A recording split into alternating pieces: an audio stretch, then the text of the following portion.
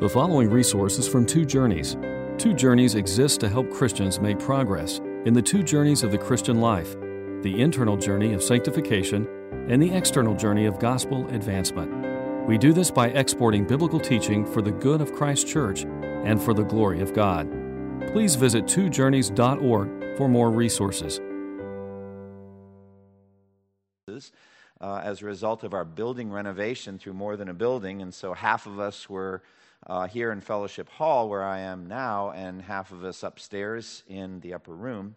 And over the next 12 weeks, as Ron mentioned, we had a marvelous time walking through the book of James. However, 6 weeks ago, as you all know, we suspended our live services, our morning assembly, because of COVID-19, and we've been in that mode as many churches have been across the country. And I began live streaming sermons. Hard to believe this is my 6th live stream sermon.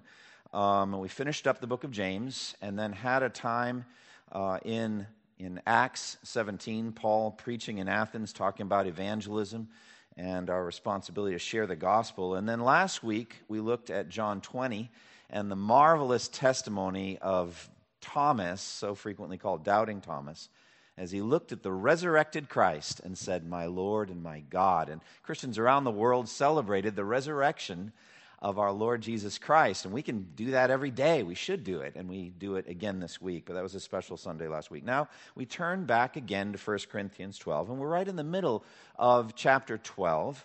And we are studying Paul's teaching on spiritual gifts. His treatment of this important topic goes for 3 chapters. 1 Corinthians 12, 13, and 14, all of them are nestled in that rather thorough treatment of the issue of spiritual gifts. And this morning, we're going to look at the verse that you just heard Ron read for us, verses 14 through 26, on God's wisdom in arranging the body of Christ. Now, the human body is a masterpiece of God's creative power and of God's wisdom. It's one of the greatest marvels that God has made. I think it is the greatest marvel of God's creative power in the physical realm, in the physical universe. The body is so amazing, the human body is so amazing that the psalmist David said to God, addressing God directly in Psalm 139, verse 13 and 14, he said, "For you created my inmost being, you knit me together in my mother's womb. I praise you because I am fearfully and wonderfully made. Your works are wonderful. I know that full well." So the body is made up of a diverse number of systems or parts, depends how you look at it. And those are made up of a staggering number of diverse cells. Now, each of the body's systems, for example, the skeletal system, the nervous system, the circulatory system, the respiratory system, digestive system, muscular system, and others, each one of those systems has a unique role to play in the survival and the activity of the body in the world. Now, no one, I've found out, really knows how many cells there are in the human body, but estimates put it as high as 10 to the 14th. That's one with 14 zeros after it. It's hard to even comprehend how big that number is. In the human brain alone, we're told that there are as many neural interconnections as there are leaves in the Amazonian rainforest. That's in a single human brain. It's incredible. Now, unlike single-celled creatures like the paramecium, for example, the human body displays functional diversity with systems that are interdependent on each other. The cells in the respiratory system, for example, are dependent on the cells in the digestive system and the circulatory system to get them the nutrients they need to stay alive. So the marvels of the human body are on display whenever we see how people act or move in this world so skillfully. A number of years ago, Dr. Paul Brand wrote a book, Fearfully and Wonderfully Made. I commend it to you. Great study on the diversity of the systems in the body and the analogy with the body of Christ. And he was talking in that book about a concert pianist named Arthur Rubinstein, and he went to watch him play Beethoven's Moonlight Sonata, and this is what Dr. Brand wrote, quote, "A piano performance is a ballet of fingers, a glorious flourish of ligaments and joints, tendons, nerves, muscles. I must sit near the stage to watch their minute movements. From my own careful calculations, I know that some of the movements required, such as the powerful arpeggios in Moonlight's third movement, are simply too fast for the body to accomplish consciously. Nerve impulses do not travel with enough speed for the brain to sort out that the third finger has just lifted in time in order for the fourth finger to strike the next key. I marvel, too, at the slow lilting passages. A good pianist controls his or her fingers independently so that when striking a two-handed chord of 8 notes, each of the fingers exerts slightly different pressure for emphasis, with the melody note ringing the loudest. The effects of just a few grams, more or less, of pressure in a crucial pianissimo passage is so minuscule, only a sophisticated scientific laboratory could measure it. But actually, the human ear contains just such a laboratory, and musicians like Rubinstein gain acclaim because discriminating listeners can savor the subtle nuances of control, end quote. That's a great quote, isn't it? And we see the marvels of the human body whenever we see someone exquisitely skilled at something. Take the staggering balance and coordination of gymnast Simone Biles, who's the most decorated gymnast in American history. When she does a backflip on the balance beam, and I come close to freaking out when I watch that, 4 inches wide, and she gets everything lined up and then does a backflip. But her brain is taking in constant information, spatial information, rotational information, balance information. There are 200 different categories of nerve cells that have been trained through really thousands of repetitions that enable her to stick that landing so perfectly. Now, the human body that we're studying today, as an analogy, it's just one of several beautiful analogies of the body of Christ, of the church. Others, for example, are a temple rising in which God dwells by His Spirit, a bride, the bride of Christ, a family, we are a family with brothers and sisters, a nation. They're just different images. But the body analogy that's used here, also in Romans 12, stresses unity and diversity. Unity and diversity. And that is the focus of this sermon. God's wisdom in arranging the parts of the body just as He wants them to be. So let's zero in now and look at the unity and the diversity of the body of Christ. There is one body, not many.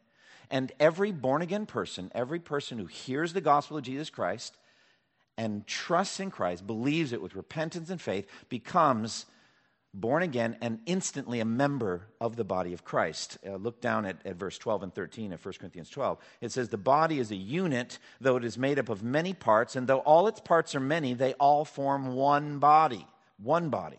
So it is with Christ. Verse 13. For we were all baptized by one Spirit into one body, whether Jews or Greeks, slave or free, and we were all given the one Spirit to drink. Isn't that beautiful?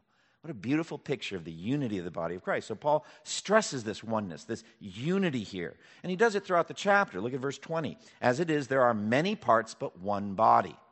And again, verse 27. Now you are the body of Christ, and each of you a part or member of it. So, big picture. God is not doing many different works in the world. He's doing one grand, glorious, unified work. The unification of all believers, genuine believers in Christ, into one body worldwide. And he does this remarkably through the power of the gospel and the power of the Holy Spirit. And Jesus spoke of this in John 10:16, the Good Shepherd passage. He says, there shall be one flock and one shepherd, worldwide. And so he has to go out and gather people that are not of this group, the Jews, so that there'll be one flock, one shepherd. And then later in John 11:51, 52, it says that Jesus died for the scattered children of God to bring them together and make them one. Isn't that beautiful? What a great image. Jesus dying on the cross to make all people one through faith in Christ. So, given that we're coming from amazingly diverse backgrounds, this unity is even more vital for us to comprehend, as Paul wrote in Colossians 3:11. Here there is no Greek or Jew, circumcised or uncircumcised, barbarian, Scythian, slave or free, but Christ is all and is in all. So this is one body. Now this unity is mysteriously patterned after the Trinity. We Christians believe in one God who has eternally existed in three persons, Father, Son, and Spirit, in perfect unity.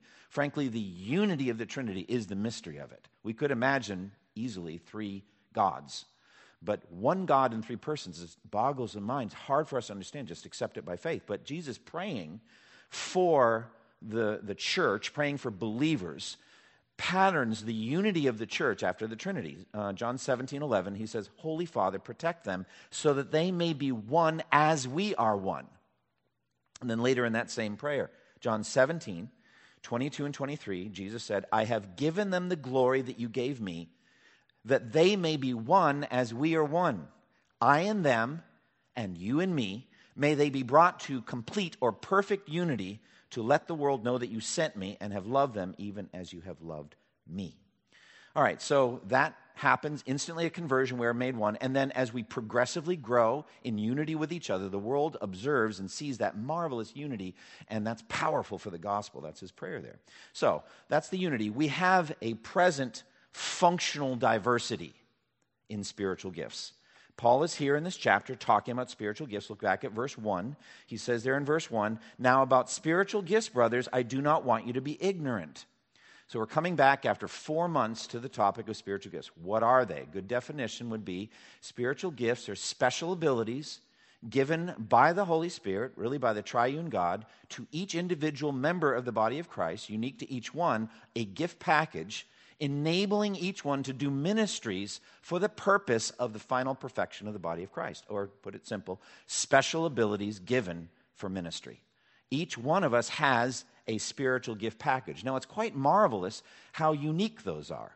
The Holy Spirit, when he converts someone, steps into a person's unique personality and history, transforms it, because they were lost, now they're found, they were dead, now they're alive. But he, in a marvelous way, uses the uniqueness of that person, as unique as our fingerprints, in combination with his own activity to make a unique spiritual gift package. It's not just one gift, but an array of abilities that comes together in a unique way in your life. I don't know that much at all about perfume. It's just dangerous. It's a dangerous illustration here. But they say that the perfume comes in a woman's, mingles with her special body chemistry to give a unique aroma. All right, so I'll get corrected later by some sisters in Christ that tell me how that works. But I get that picture of the Holy Spirit coming and mingling with our unique personalities. So you look at Saul of Tarsus, he had a very clear personality, and God transformed him at the core, but he had the same kind of driving, intense personality, only now for the building of the body of Christ. So it's marvelous. Now, he's already taught about spiritual gifts, various types of gifts, and how they're given by the Trinity. As I said, look back at verses 4 through 6. There are different kinds of gifts, but the same Spirit. There are different kinds of service, but the same Lord. There are different kinds of working, but the same God works all of them in all people. So there's the Trinity, God the Father, God the Son, God the Spirit, work them together. So the analogy of the human body is a powerful one. Unity in one body, but diversity in function. So we have different roles to play in the final perfection of the body of Christ, of the church. Now, the purpose of spiritual gifts, then, is the maturity, the final perfection of the body of Christ. We get this more from Ephesians 4:13, where Paul there, also talking about spiritual gifts, says, until we all reach unity in the faith and in the knowledge of the Son of God and become mature, attaining to the whole measure of the fullness of Christ. So maturity, really perfection, is complete conformity to Christ. That's final salvation for everybody. So the spiritual gifts are given to bring every elect person chosen before the foundation of the world to final perfection in Christ. That's what the gifts are for. Isn't that marvelous? Isn't that weighty? And we have a role to play. Now, the Corinthians were a significantly messed up church. I wouldn't say the most messed up church I've ever heard of, but heading that direction. There was so much chaos in the Corinthian worship, and we're going to find more about that in chapter 14. I think their pagan background led to this kind of chaotic worship life. But inside also there were pride problems. They had a lot of pride. And Paul has to address them again and again with their pride. And as we zero in on this morning's topic, it seems the more noteworthy gifted people were boasting about their gifts over the less notable gifted people. And this created a rift within the body of Christ, kind of the spiritual gift haves versus the spiritual gift have-nots. So there's that kind of a rift. And Paul wants them to understand how much they really need each other. So he has to work both sides of the equation here in the passage we're looking at today. He has to address both of those who thought too lowly of their spiritual gifts and were therefore probably not using them enough or at all, versus those who thought too highly of their spiritual gift ministries and were denigrating others, and they were being arrogant and boastful, and so making God to some degree their enemy, because God opposes the proud. And so it's feelings or a sense that you have of your spiritual gifts. Feelings of worthlessness on the one hand versus feelings of self-sufficiency on the other. Feelings of worthlessness says effectively, you don't need me.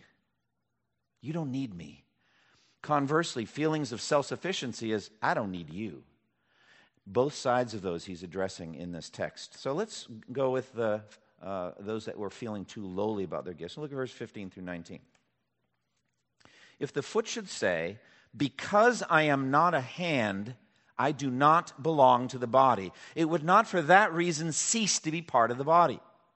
And if the ear should say, because I am not an eye, I do not belong to the body, it would not for that reason cease to be part of the body. If the whole body were an eye, where would the sense of hearing be? If the whole body were an ear, where would the sense of smell be?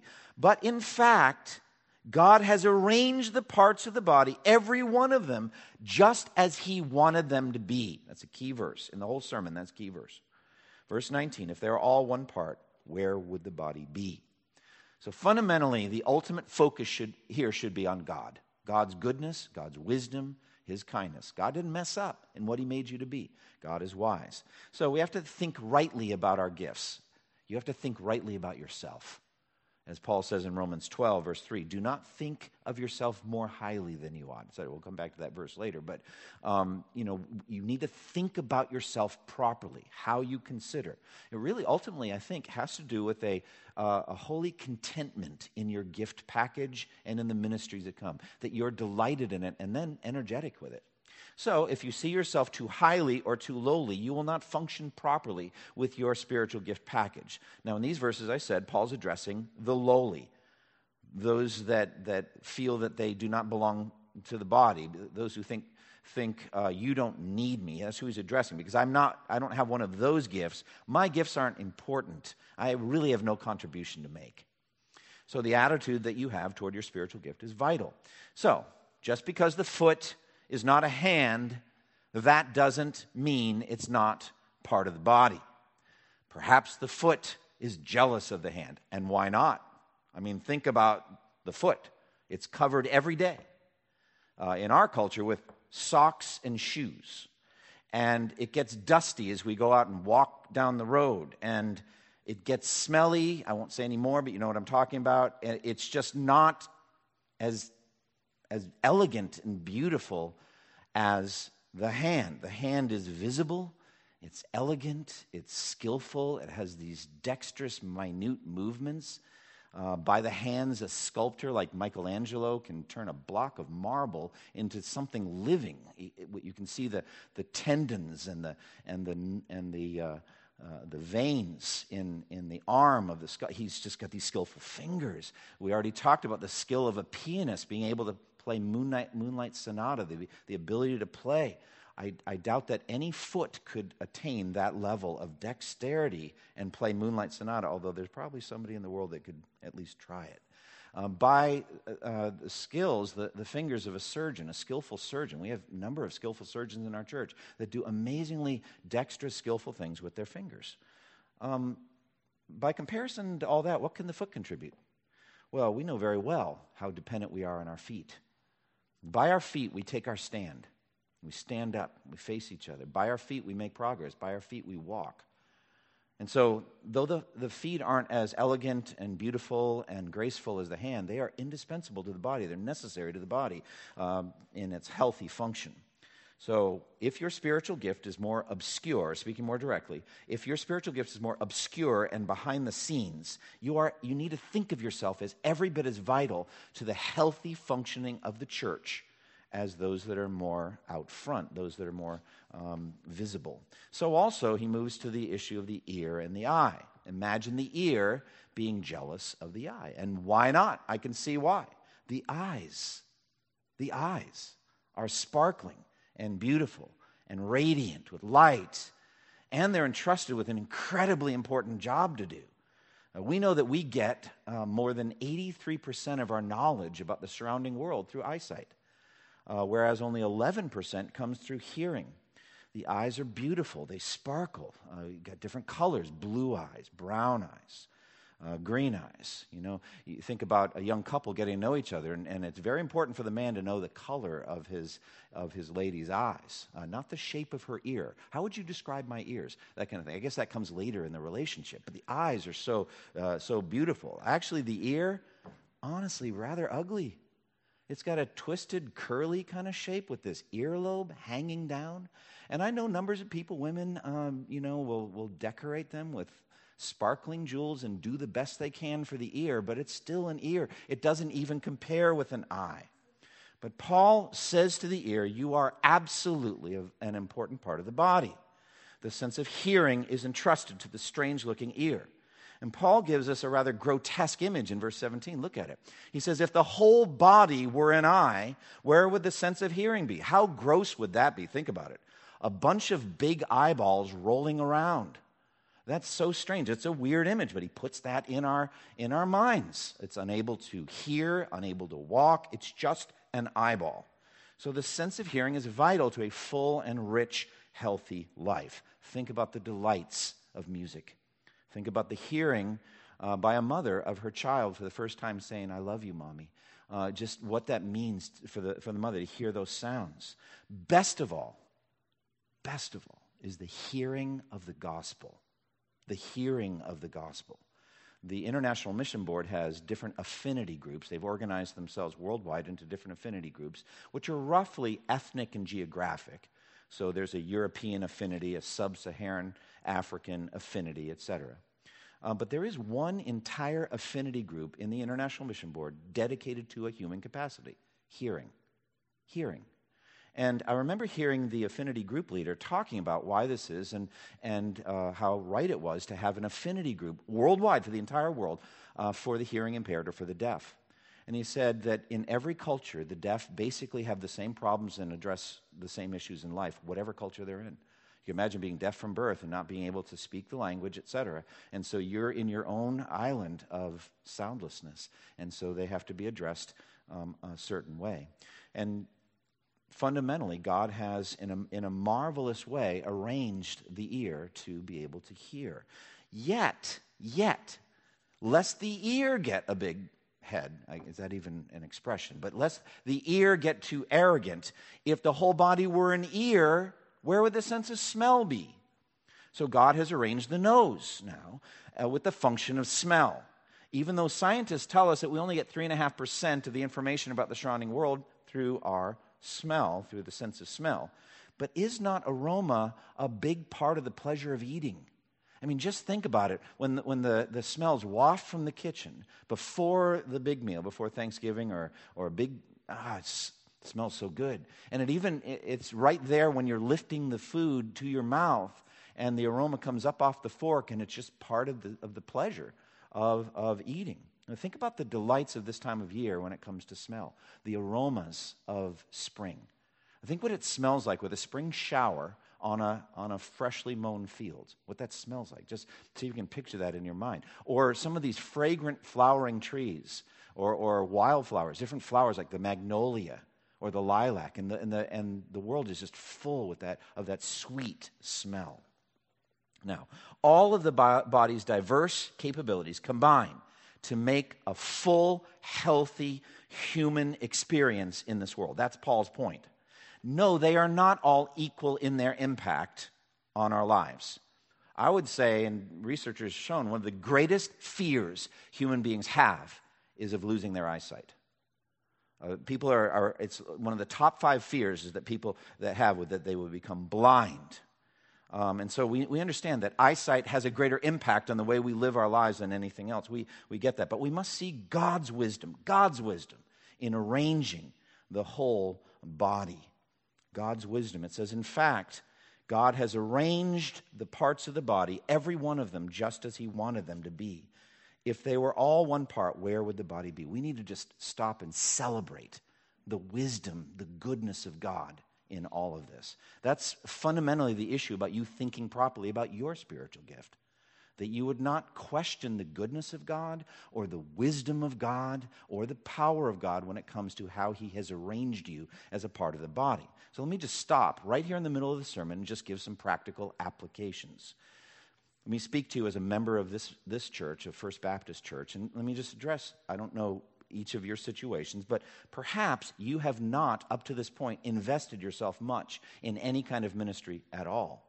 Maybe you feel exactly like what we're addressing here, that your gifts are not worth discussing. They're really of no great value. This is exactly the situation Paul is addressing. You are not, you say, an upfront person. You don't have speaking skills, maybe. You don't have amazing talents that cause people to talk about you for days afterward.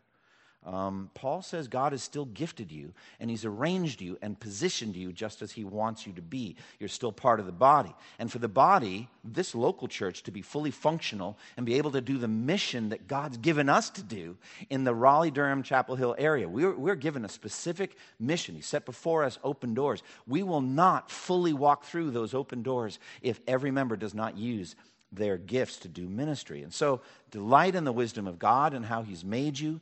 Discover what your gifts are, develop them, and deploy them. I'm going to say this again at the end of the sermon, but I just wanted to stop in the middle. Just find a ministry and do it based on your spiritual gifts. Now, let's address the other side of the equation, and that is the prideful ones. Don't think too highly of your gifts either. Look at verses 20 through 22. As it is, there are many parts but one body. The eye cannot say to the hand, I don't need you, and the head cannot say to the feet, I don't need you. On the contrary, those parts of the body that seem to be weaker are indispensable. That's powerful. So now I'm going to bring in that verse that I alluded to briefly, but now talk about a little bit more, Romans 12:3. Paul says, do not think of yourself more highly than you ought, but rather think of yourself with sober judgment in accordance with the measure of faith God has given you. He's talking there directly about spiritual gifts. So Paul is attacking pride because pride is so offensive to God. In this case, the upfront people with the gifts of prophecy maybe, or the gifts of tongue, the gifts of teaching, are maybe even openly saying, or at least carrying themselves, as they're saying to the rest of the body, I don't need you. I don't need you. So in this case, he has the eye speaking to the hand and the head speaking to the feet saying that. I don't need you. How foolish is that? The issue here is the beautiful interdependence of the body of Christ. And Paul says, effectively, appearances can be deceiving. The parts of the body that seem to be weaker actually prove to be indispensable. Now, that word indispensable, translated indispensable, it's urgent. It's necessary. Those parts of the body are a vital necessity he's arguing for. So here I've got to think about what can you not live without. These would be the vital organs. So the heart, the intestines, the kidneys, all of those internal organs. I can just tell you, as a squeamish individual, they are absolutely nothing to look at. I marvel at surgeons being able to look directly at it and not faint. So I'm grateful for that. But they're nothing to look at. You don't want to see these indispensable parts of the body. They need to be covered with muscles and ribs and skin. But without them, we die. Without them, we die. So just because you're not an upfront, visible, presentable member, what Paul's saying is the church can't function without you. Every single member of the church is vital to the full fruitfulness, the healthy behavior and function of the body in its ministry. Now, he goes from that to verses 22 through 25 to talk about the honor given to every member of the body. Look at those verses. On the contrary, those parts of the body that seem to be weaker are indispensable, and the parts that we think are less honorable we treat with special honor, and the parts that are unpresentable are treated with special modesty, while our presentable parts need no special treatment. But God has combined the members of the body and has given greater honor to the parts that lacked it, so that there should be no division in the body, but that its parts should have equal concern for each other. So he's addressing now this issue of honor. And it's very, very important. There was a higher community honor given to certain members rather than to others. Now, honor is a precious thing. I think it's actually a lower form of worship. We give worship to God, but we do give honor horizontally to others, and there are verses that say that we should. It's appropriate to give honor, words of praise, words of affirmation.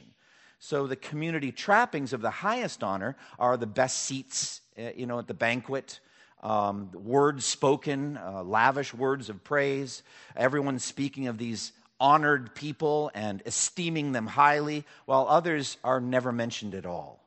So we're dealing with this issue of honor. Now, remember at the beginning of this book, 1 Corinthians, the problem of factions and divisions in the body. Remember how one of you says, I follow Paul, another, I follow Apollos, another, I follow Cephas, etc. And remember the answer that Paul gives by asking the question, is Christ divided? He's arguing even there for a unity of the body. And not a elevation of superstars up to this high level where they end up becoming faction leaders, though those individuals didn't want to be faction leaders, but that's how they were esteemed and honored. The unity of the body of Christ should put an end to this kind of disproportional honor giving. Now this continues, I must say, to be a temptation to this present day. The cult of personality can surround some super gifted church leaders. I remember going to a conference in Chicago, and I saw friends of mine, and they didn't desire this, they didn't seek it, but there were huge pictures from the chest up of these guys, all dressed in black stretchy T-shirts, which I found really interesting. And they were hanging from this major venue. I'm like, larger than life. But I knew those individuals when they weren't superstars. And again, they don't seek that kind of thing, but there is this tendency to this cult of personality, and it's just not helpful. Years and centuries ago, John Calvin, who was acclaimed across Europe as one of the great leaders and wrote letters to kings, and his books were just game-changing books for people, etc. As he neared the end of his life, he gave specific orders about his burial, that he should be buried at night in an unmarked tomb, and so he was. And the reason for that is he did not want his grave to be a shrine where pilgrims would go from around the nation, around the continent, to go and inappropriately honor him. He had a sense of his own lowliness and humility. So Paul speaks then of the unpresentable parts of the body being treated with special modesty. Perhaps, I think he's referring to clothing here by which we cover our nakedness. I think that would make sense in this context. Adam and Eve were naked with no shame before the fall.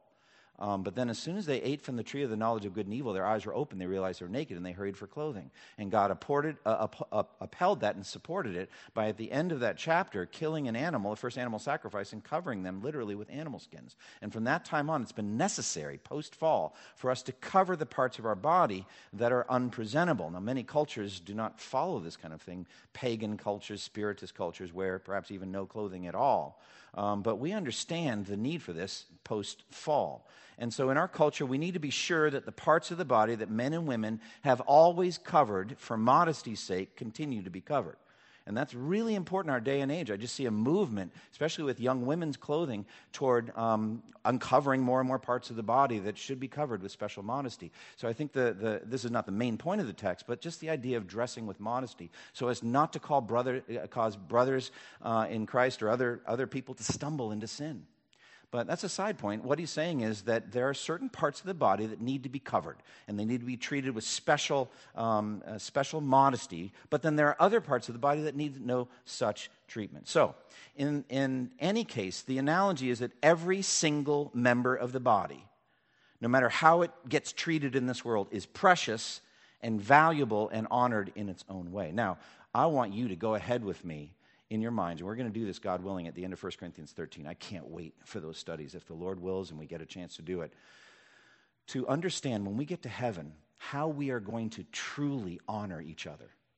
Not worship each other, but we are going to, with free hearts, open hearts, we are going to honor some of the most obscure servants that we didn't even know about in this world. Jesus said, if you want to be great, you need to be a servant. You want to be first, you need to be everybody's slave. So some of the lowest people that were not thought of at all in this life, nobody even knew what they did, will be greatly elevated and greatly honored in heaven. As God said, have you considered my servant Job? He's going to say, have you considered my servant so-and-so? You may not have known her, or you may not have known him, but let me tell you how they served.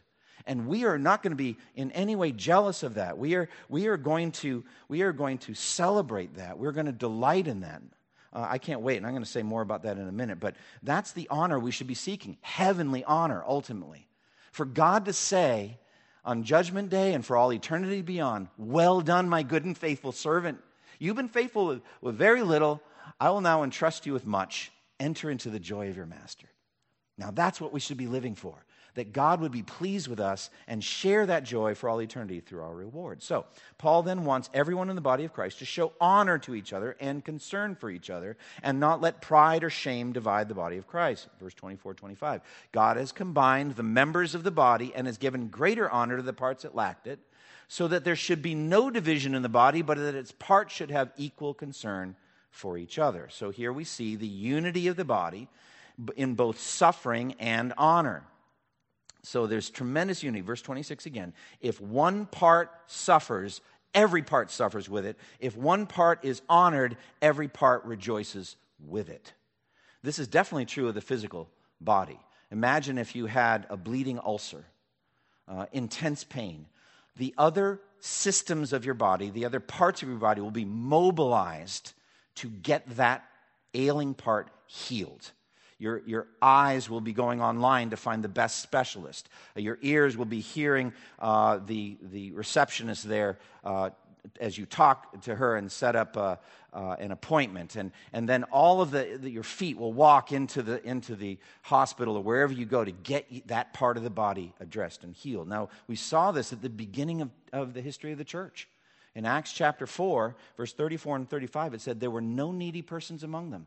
For from time to time, those who owned lands or houses sold them, brought the money from the sale, and put it at the apostles' feet, and it was distributed to anyone as he had need.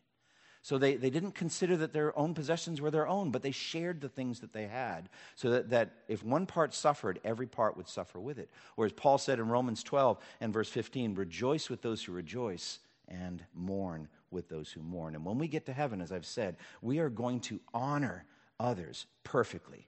In heaven, I really believe this, not all will be equally honored, not honored equally. Some will have sacrificed and served and suffered more than others, and they will be honored more. And so I will perfectly delight when I get to heaven in the appropriately higher honors given to the martyrs who died, whose blood spread the gospel more vigorously than ever happened in my life. I'm going to honor Polycarp and Perpetua and Felicitas and other Roman martyrs, or the martyrs that died in the communist reign or in Muslim countries. Or you think about those that laid down their lives for missions like Jim Elliot and Borden of Yale. We are going to celebrate those with a perfectly free, open honor in heaven. We will feel no jealousy whatsoever. I'll feel no jealousy at what I perceive to be definitely the higher honor of Nancy Judson, who gave her life for missions in Burma and suffered greatly in ways that are hard to even imagine. We're going to thrill with delight at Lottie Moon's sufferings for the gospel, or Hudson Taylor's, both of them suffering for China and for the spread of the gospel there. Jonathan Edwards, in his marvelous work, Heaven is a World of Love, we're going to be leaning heavily on Edwards as we get to 1 Corinthians 13, God willing, next week. What a journey that's going to be. But Edwards finishes 17 sermons on 1 Corinthians 13, and don't worry, I'm not going to do 17 sermons, but many. But he ends with heaven is a world of love, and he says this, in heaven not the least remainder of any principle of envy shall exist to be exercised toward angels or toward other people who are superior than us in glory. Nor shall there be anything like contempt or slighting of those who are inferiors. On the contrary, all the members of that heavenly society rejoice in each other's happiness, for love will be perfected in them all. Isn't that something to look forward to? And the more we can honor each other, try to find more obscure servants, things they're doing behind the scenes, and just give honor to them, how encouraging that would be. So let me finish now with some applications. The central application here, I must say, is to come to faith in Christ if you're not a Christian. We are just so encouraged. We have reports of people watching these live streams who are not yet, who were not yet born again. Welcome, dear friend. And I want to say to you, the marvels of the wisdom of God focus ultimately on the gospel of Jesus Christ. How God, the loving Heavenly Father, the lawgiver, the judge, who gave perfect moral laws by which we are to live our lives, but all of us have violated them. All of us have broken God's holy laws, and we stand condemned by his law. God, instead of sending us righteously, sending us to hell, sent his only begotten Son, who lived a sinless life, perfectly under the law of God, and then received the condemnation the law says we all deserved by his substitutionary death on the cross. And God, as we celebrated last week, and we actually celebrate every day, raised him from the dead and ascended him to heaven. And he sits at the right hand of God. And from that place, someday he's going to come to judge the living and the dead. Before Judgment Day comes, he has given this time of the gospel. This is the message you're hearing right now, that if you repent of your sins and trust in Jesus Christ alone, for the forgiveness of your sins, you'll receive full forgiveness of sins, you'll be born again, you'll receive the gift of the Holy Spirit, and you'll be engrafted or made a part immediately of the body of Christ. And then you can begin using your spiritual gifts. Now, if you are a Christian, this whole section, as I said, is on spiritual gifts. We're continuing to learn more about that, so I'm going to go back to those D's. All right, first of all, discover your gift package. Is it a pattern of quiet service in life? Maybe that's what God has you doing. Is it a gift of hospitality? Is it a gift of financial giving? Is it mercy ministry to the poor and needy? Is it the teaching of children? Some people are remarkably gifted in family ministry and teaching children. Is it, on the other end, care for the elderly? Are remarkably gifted at ministering to older people? Is it leadership or administration? Is it the ability to solve complex problems of finances so that large ministries, like our church or mission agencies, can flourish well financially?